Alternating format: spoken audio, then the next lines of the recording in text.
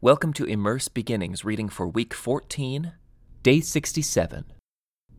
Then at last the Lord said to me, "You have been wandering around in this hill country long enough. Turn to the north.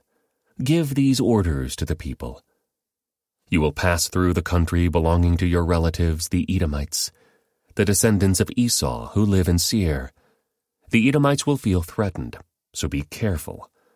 Do not bother them, for I have given them all the hill country around Mount Seir as their property, and I will not give you even 1 square foot of their land. If you need food to eat or water to drink, pay them for it. For the Lord your God has blessed you in everything you have done. He has watched your every step through this great wilderness. During these 40 years, the Lord your God has been with you, and you have lacked nothing." So we bypassed the territory of our relatives, the descendants of Esau who live in Seir. We avoided the road through the Arabah valley that comes out from Elath and Easy and Geber. Then, as we turned north along the desert route through Moab, the Lord warned us, "Do not bother the Moabites, the descendants of Lot, or start a war with them. I have given them Ar as their property, and I will not give you any of their land." A race of giants called the Emites had once lived in the area of Ar. They were as strong and numerous and tall as the Anakites, another race of giants. Both the Emites and the Anakites are also known as the Rephaites, though the Moabites call them Emites. In earlier times, the Horites had lived in Seir, but they were driven out and displaced by the descendants of Esau, just as Israel drove out the people of Canaan when the Lord gave Israel their land. Moses continued, "Then the Lord said to us, 'Get moving. Cross the Zered brook.' So we crossed the brook. 38 years passed from the time we left Kadesh Barnea until we finally crossed the Zered brook. By then all the men old enough to fight in battle had died in the wilderness, as the Lord had vowed would happen. The Lord struck them down until they had all been eliminated from the community. When all the men of fighting age had died, the Lord said to me, 'Today you will cross the border of Moab at Ar and enter the land of the Ammonites, the descendants of Lot. But do not bother them or start a war with them. I have given the land of Ammon to them as their property, and I will not give you any of their land.'" That area was once considered the land of the Rephaites, who had lived there, though the Ammonites call them Zamzamites. They were also as strong and numerous and tall as the Anakites. But the Lord destroyed them, so the Ammonites could occupy their land. He had done the same for the descendants of Esau who lived in Seir, for he destroyed the Horites, so they could settle there in their place. The descendants of Esau live there to this day. A similar thing happened when the Caphtorites from Crete invaded and destroyed the Avites, who had lived in villages in the area of Gaza. Moses continued, "Then the Lord said, 'Now get moving. Cross the Arnon Gorge. Look, I will hand over to you Sihon, the Amorite king of Heshbon, and I will give you his land. Attack him and begin to occupy the land. Beginning today, I will make people throughout the earth terrified because of you. When they hear reports about you, they will tremble with dread and fear.'" Moses continued, "From the wilderness of Kedemoth, I sent ambassadors to King Sihon of Heshbon with this proposal of peace. 'Let us travel through your land. We will stay in the main road and won't turn off into the fields on either side. Sell us food to eat and water to drink, and we will pay for it. All we want is permission to pass through your land.' The descendants of Esau who live in Seir allowed us to go through their country, and so did the Moabites who live in Ar. Let us pass through until we cross the Jordan into the land the Lord our God is giving us."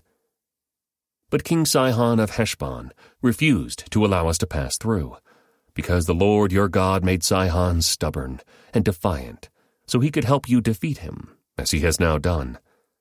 Then the Lord said to me, "Look, I have begun to hand King Sihon and his land over to you. Begin now to conquer and occupy his land."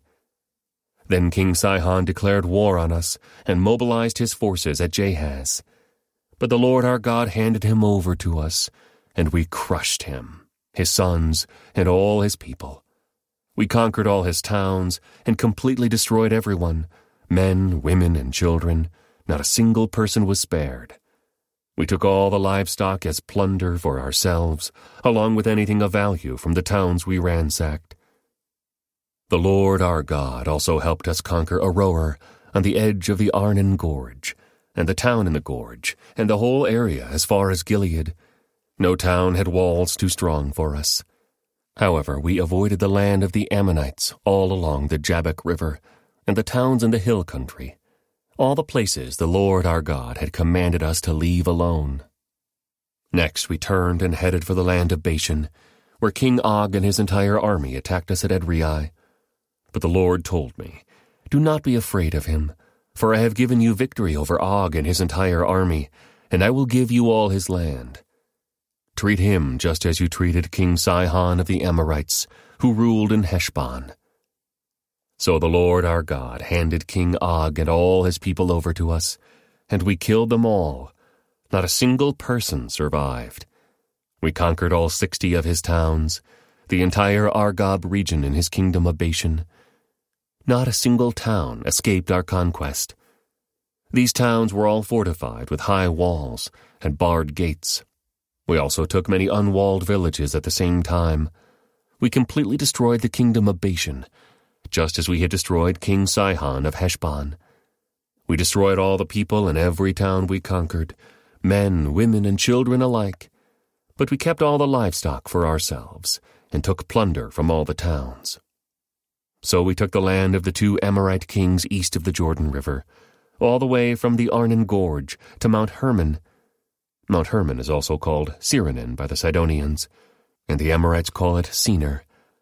We had now conquered all the cities on the plateau, and all Gilead and Bashan, as far as the towns of Salakah and Edrei, which were part of Og's kingdom in Bashan. King Og of Bashan was the last survivor of the giant Rephaites. His bed was made of iron, and was more than 13 feet long and 6 feet wide. It can still be seen in the Ammonite city of Rabbah. When we took possession of this land, I gave to the tribes of Reuben and Gad the territory beyond Aroer along the Arnon Gorge, plus half of the hill country of Gilead with its towns. Then I gave the rest of Gilead and all of Bashan, Og's former kingdom, to the half-tribe of Manasseh. This entire Argob region of Bashan used to be known as the land of the Rephaites. Jair, a leader from the tribe of Manasseh, conquered the whole Argob region in Bashan, all the way to the border of the Geshurites and Maacathites. Jair renamed this region after himself, calling it the towns of Jair, as it is still known today. I gave Gilead to the clan of Machir, but I also gave part of Gilead to the tribes of Reuben and Gad. The area I gave them extended from the middle of the Arnon Gorge in the south to the Jabbok River and the Ammonite frontier. They also received the Jordan Valley all the way from the Sea of Galilee down to the Dead Sea, with the Jordan River serving as the western boundary. To the east were the slopes of Pisgah. At that time I gave this command to the tribes that would live east of the Jordan. Although the Lord your God has given you this land as your property, all your fighting men must cross the Jordan ahead of your Israelite relatives, armed and ready to assist them. Your wives, children, and numerous livestock, however, may stay behind in the towns I have given you. When the Lord has given security to the rest of the Israelites, as he has to you, and when they occupy the land the Lord your God is giving them across the Jordan River, then you may all return here to the land I have given you. At that time, I gave Joshua this charge. You have seen for yourself everything the Lord your God has done to these 2 kings. He will do the same to all the kingdoms on the west side of the Jordan. Do not be afraid of the nations there, for the Lord your God will fight for you. At that time, I pleaded with the Lord and said, O sovereign Lord, you have only begun to show your greatness and the strength of your hand to me, your servant. Is there any God in heaven or on earth who can perform such great and mighty deeds as you do? Please let me cross the Jordan to see the wonderful land on the other side, the beautiful hill country and the Lebanon mountains. But the Lord was angry with me because of you, and he would not listen to me. That's enough, he declared. Speak of it no more. But go up to Pisgah Peak and look over the land in every direction. Take a good look, but you may not cross the Jordan River. Instead, commission Joshua and encourage and strengthen him, for he will lead the people across the Jordan. He will give them all the land you now see before you as their possession." So we stayed in the valley near Beth Peor. This concludes today's Immerse reading experience. Thank you for joining us.